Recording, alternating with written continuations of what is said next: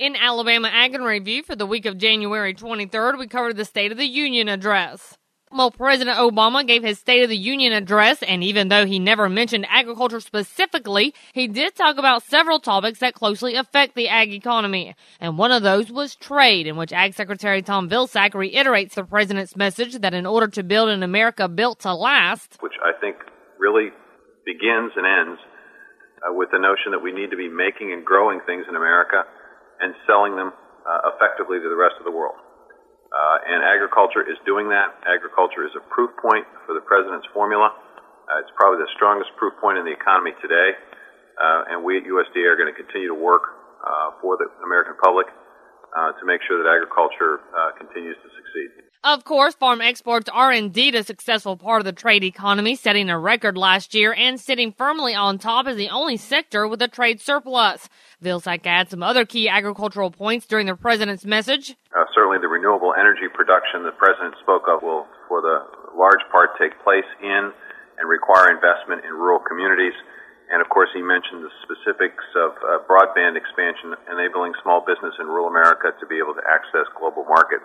Also touched upon in President Obama's address was the need for smart regulations, repairing infrastructure, increased trade enforcement, continued research, and immigration reform. And with more from Washington, Randall Wiseman had this report. But last July, the Humane Society of the United States and the United Egg Producers reached an unprecedented agreement to seek federal legislation mandating egg production practices. But various groups, including the National Pork Producers Council, have criticized congressional legislation introduced this week that would prescribe cage sizes for egg-laying hens.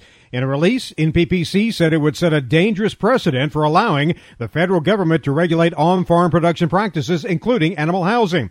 And that was also the basic sentiment from the National Cattlemen's Beef Association, as their Executive Director of Legislative Affairs, Christina Butts, said legislation introduced by Congressman Kurt Schrader to implement the HSUS-UEP agreement could set a dangerous precedent to allow the federal government to mandate on-farm production practices. NCBA and our membership is strongly opposed to this legislation, and we will do everything that we can to educate all members of Congress about the precedent that this sets, that putting production practices in federal statute is bad public policy.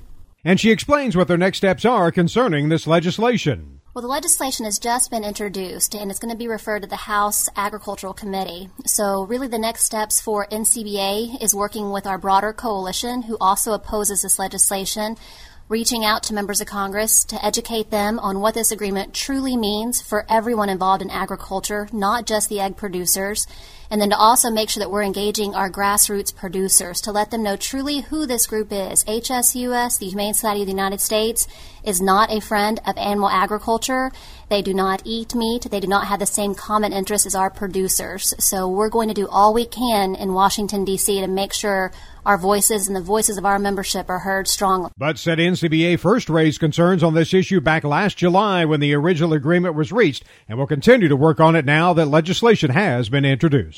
And with a quick look at planting decisions, Tyron Spearman had this. Don Shirley, economist with the University of Georgia, said the decline in price for cotton from $1.50 a pound to below $1 a pound this year can be attributed largely to very weak demand.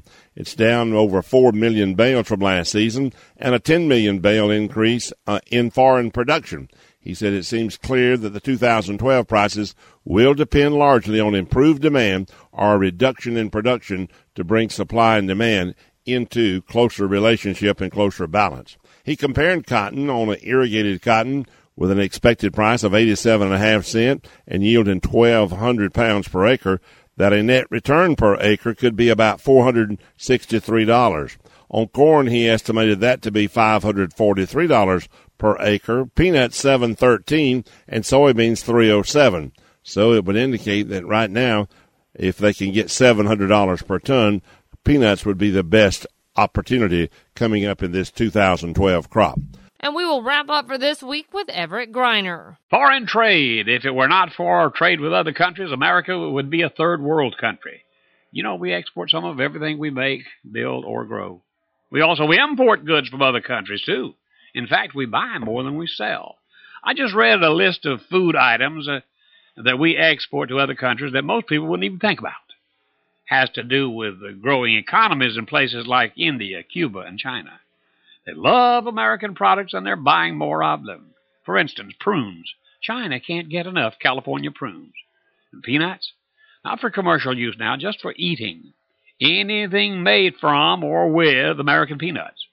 And tree nuts, any kind. Almonds, pecans, walnuts. We're exporting more sweet potatoes and American wine. And you know what? They'd buy every mullet row in the Gulf of Mexico if they could get it. Foreign trade, a pretty good deal. And remember, you can find these stories along with all the week's Southeast AgNet reports on our website at southeastagnet.com. I'm Julie McPeak with Southeast AgNet's podcast.